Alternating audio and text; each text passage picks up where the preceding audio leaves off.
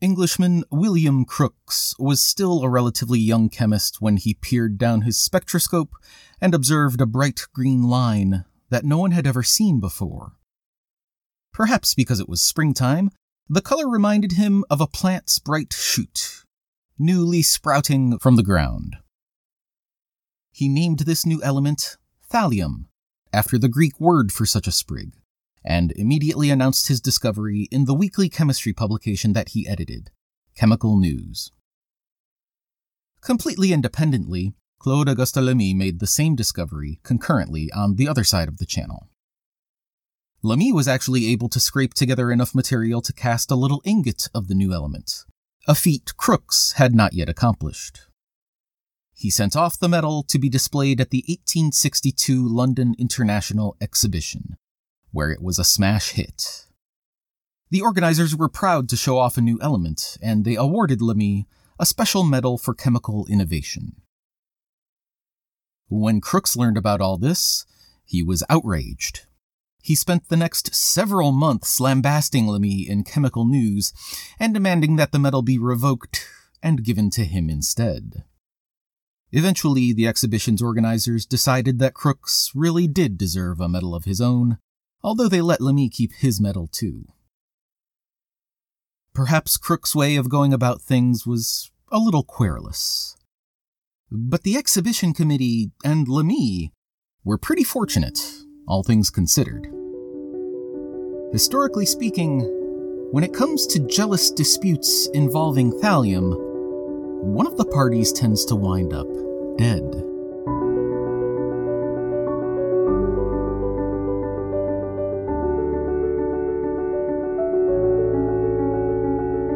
You're listening to the Episodic Table of Elements, and I'm T.R. Appleton. Each episode, we take a look at the fascinating true stories behind one element on the periodic table.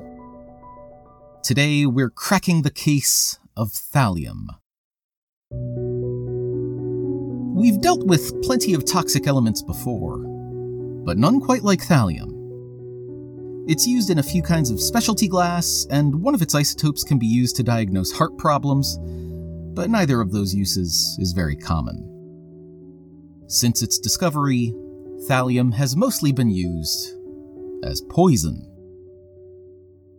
It's such an incredibly lethal substance, and so rarely tested for, that it's known as the poisoner's poison. Top-shelf stuff. The kind of toxin that can really garner a person a lot of clout in the murder scene. Presumably.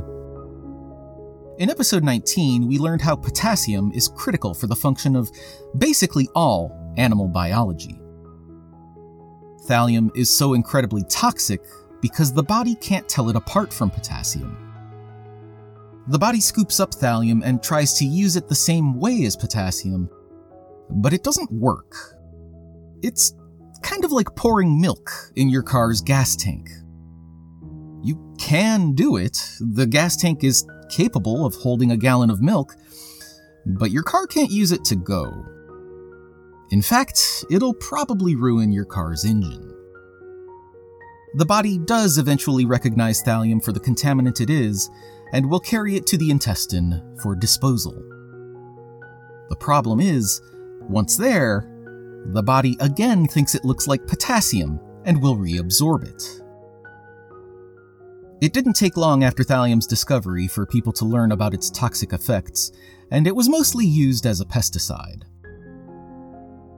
Thing is, some people have a fairly loose definition of what constitutes a pest. And while it's highly effective at exterminating annoyances with either 6 legs or 4, it's unmatched in its ability to dispose of 2-legged animals. As a powder, thallium dissolves in water and is colorless, odorless, and tasteless. A 1/4 teaspoon is more than enough to kill a person. The wide range of symptoms caused by thallium poisoning are easily confused for other, far more common afflictions, and those symptoms don't set in until a day or two after the victim has ingested the poison. Long enough for a would-be assassin to skip town. It's hard to say how many people have died because of thallium. The victims of one prolific poisoner were incorrectly diagnosed as suffering from pneumonia, typhus, encephalitis, epilepsy, brain tumor, and alcoholic neuritis. And the record was only corrected because one doctor finally figured it out after the death of the 7th victim. Who knows how many killers exercised greater restraint and got away with it? Whatever Thallium's body count might be, it's almost certainly lower than its more notorious counterparts, such as arsenic. See episode 33 for tales involving that more mainstream toxin. Along with its lack of name recognition, thallium has never been as widely available as other poisons. After a spate of highly publicized accidental poisonings, its production and its use as a pesticide were banned in several countries. If you're reading through the works of Agatha Christie, you might want to pause the episode now and come back after you've finished. Thallium, you see, is the weapon of choice in her 1961 novel, The Pale Horse. In that tale, some suspicious deaths are attributed to 3 enigmatic witches who spend most of their time in a pub. There is no dark magic afoot, of course, and in fact, the witches are guilty of nothing more than being rather eccentric.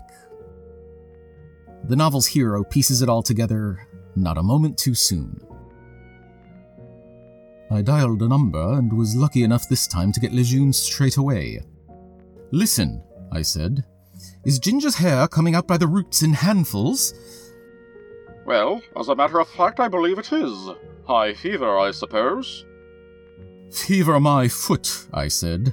What Ginger's suffering from, what they've all suffered from, is thallium poisoning. Please God, may we be in time. You'll be happy to know that Ginger ends up just fine. It seems that most people who know anything about thallium learned about it from Mrs. Christie, and more than one life has been saved because of it.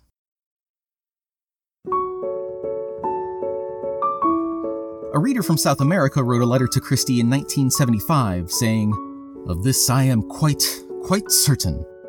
Had I not read The Pale Horse and thus learned of the effects of thallium poisoning, X would not have survived. It was only the prompt medication which saved him, and the doctors, even if he had gone to hospital, would not have known in time what the trouble was."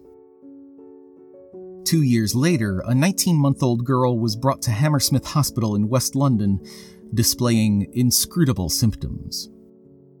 The doctors drew blood and performed a lumbar puncture, a full-body X-ray, and an electroencephalogram, all to no avail. The prognosis was looking pretty grim, until Marcia Maitland, one of the hospital's nurses, overheard the doctors talking about the case. Incredibly, she just so happened to have recently read The Pale Horse, and she recognized the child's symptoms as thallium poisoning. Like the hero of Christie's novel, Maitland swooped in just in the nick of time. A test confirmed elevated levels of element 81. The girl had probably gotten into some pesticide the family had under the sink. The doctors administered the antidote for thallium, and after a few months, she made a full recovery.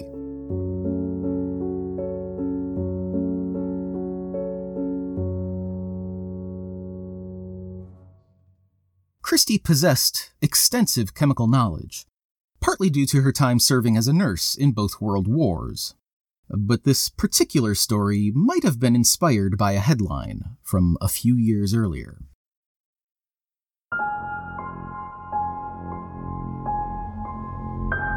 Nikolai Koklov was a Soviet who came of age during World War II. He was selected for clandestine assassination missions before he was even 20 years old. One of his first assignments would have had him performing as part of a vaudeville quartet, putting on a show for Nazi soldiers who were occupying Moscow. Germans like art. his superior officer explained. Especially if it is not too serious. Koklov was chosen for his ability to whistle. Others were noted singers and comedians, and the fourth member of the group was known simply as Nina the Juggler. She was meant to keep an eye out for Nazi VIPs in the audience, possibly even Hitler himself, or at least, they hoped. Nina's juggling pins would be loaded with explosives, and her job was to lob them out into the crowd and take out as many fascists as possible. Alas, this scenario never actually came about. Another Soviet asset spilled the beans, and the Nazis soon retreated from Moscow anyway. Koklov and his comrades were filled with equal parts disappointment and relief. After the war, Koklov tried to end his career as an intelligence officer, but he was strongly discouraged from retiring by his employers. He was trained for assignments that involved, quote, the physical liquidation of our enemies. This ate away at Koklov's conscience. In 1954, he was tasked with the assassination of Georgy Sergeyevich, leader of an anti-communist organization. Koklov showed up at his doorstep in West Germany and solemnly declared, Georgy Sergeyevich, I have come to you from Moscow. The Central Committee of the Communist Party of the Soviet Union has ordered your assassination. The murder is entrusted to my group. I cannot let this murder happen.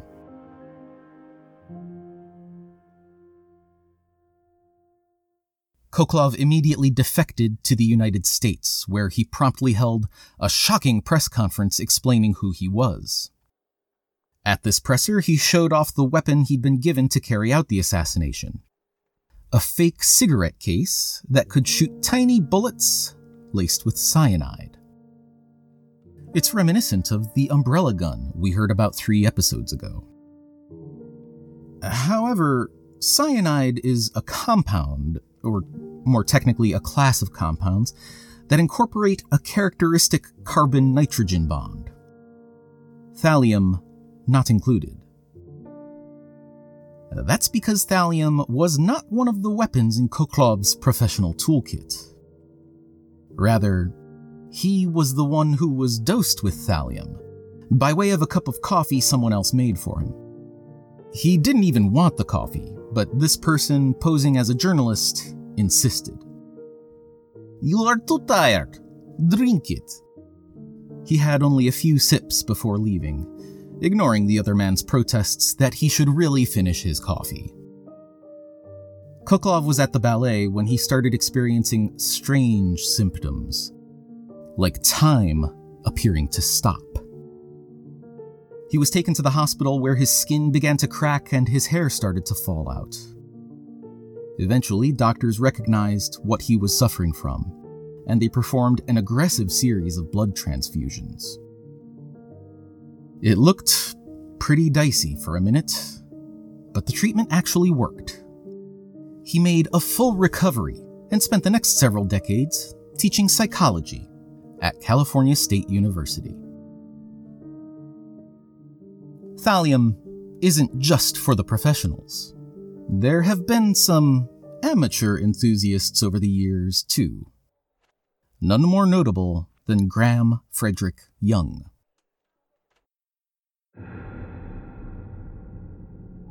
Young had been fascinated by poisons from childhood when his father bought him a chemistry set. He spent so much time mixing various concoctions in flasks and tubes that he earned the nickname the Mad Professor. By age 13, people in Young's orbit started getting mysteriously sick, from his classmates at school to his own family. No one suspected they were being poisoned, least of all by a child. Yet, that's exactly what was happening.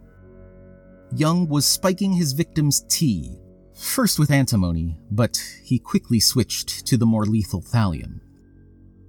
Indeed, it wasn't very long before his stepmother collapsed in the garden and died. When Young's father fell similarly ill shortly after, another family member called the police. Young admitted everything he'd done, and at age 14, he became the youngest internee at the Broadmoor High-Security Psychiatric Hospital. That didn't slow him down, though. Only a few weeks after he was admitted to the hospital/prison, another patient/inmate died of cyanide poisoning. Young confessed that he had procured the poison by processing leaves from plants on the grounds, but no one believed him.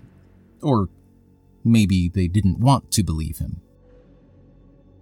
Either way, the official story was that the man died by suicide. Suspicious things continued to happen during Young's stay at Broadmoor. Staff and inmates alike contracted undiagnosable illnesses, and on one occasion, a communal teapot was found to be laced with a sodium-based toxin.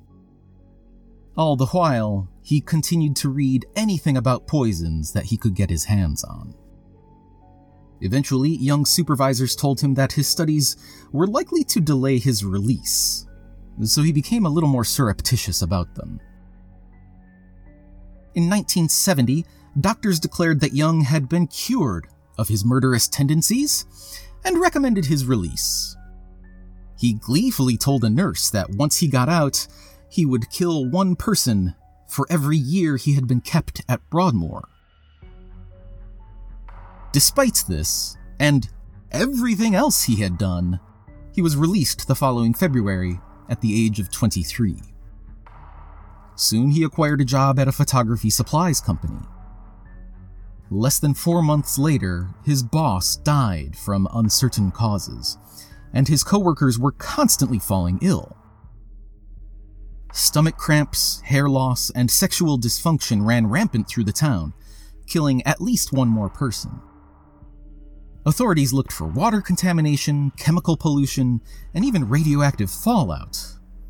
But ultimately, they chalked it up to an illness called the Bovingdon bug. Apparently, this was the cause of some irritation for Young.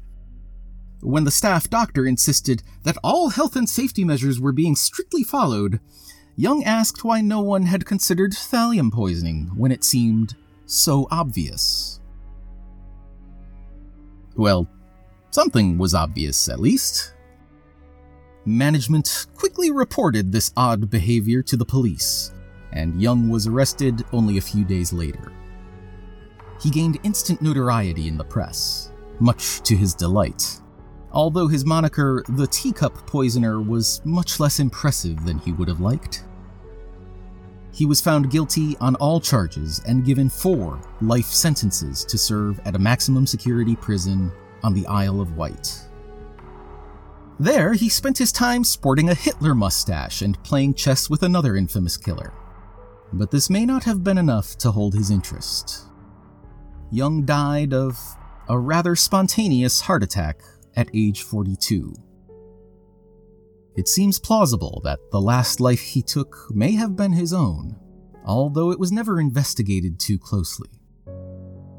No one seemed terribly bothered that Graham Young was no more.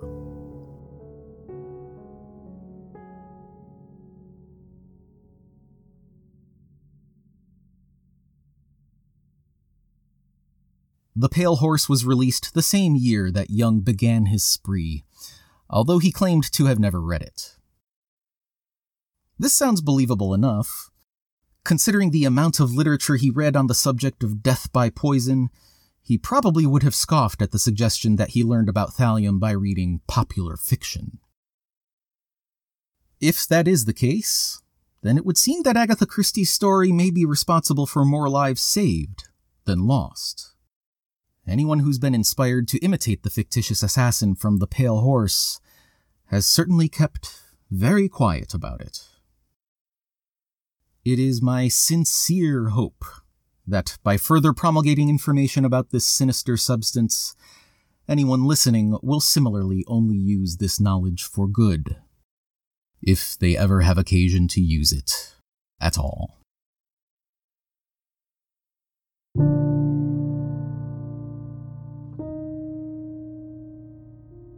For a brief period of time, thallium was used as a depilatory agent. That is, something to cause hair loss. This could take the form of a barely sublethal oral dose of the metal, or as a cream to be applied directly to the face, or whatever other region the user wished to render bald.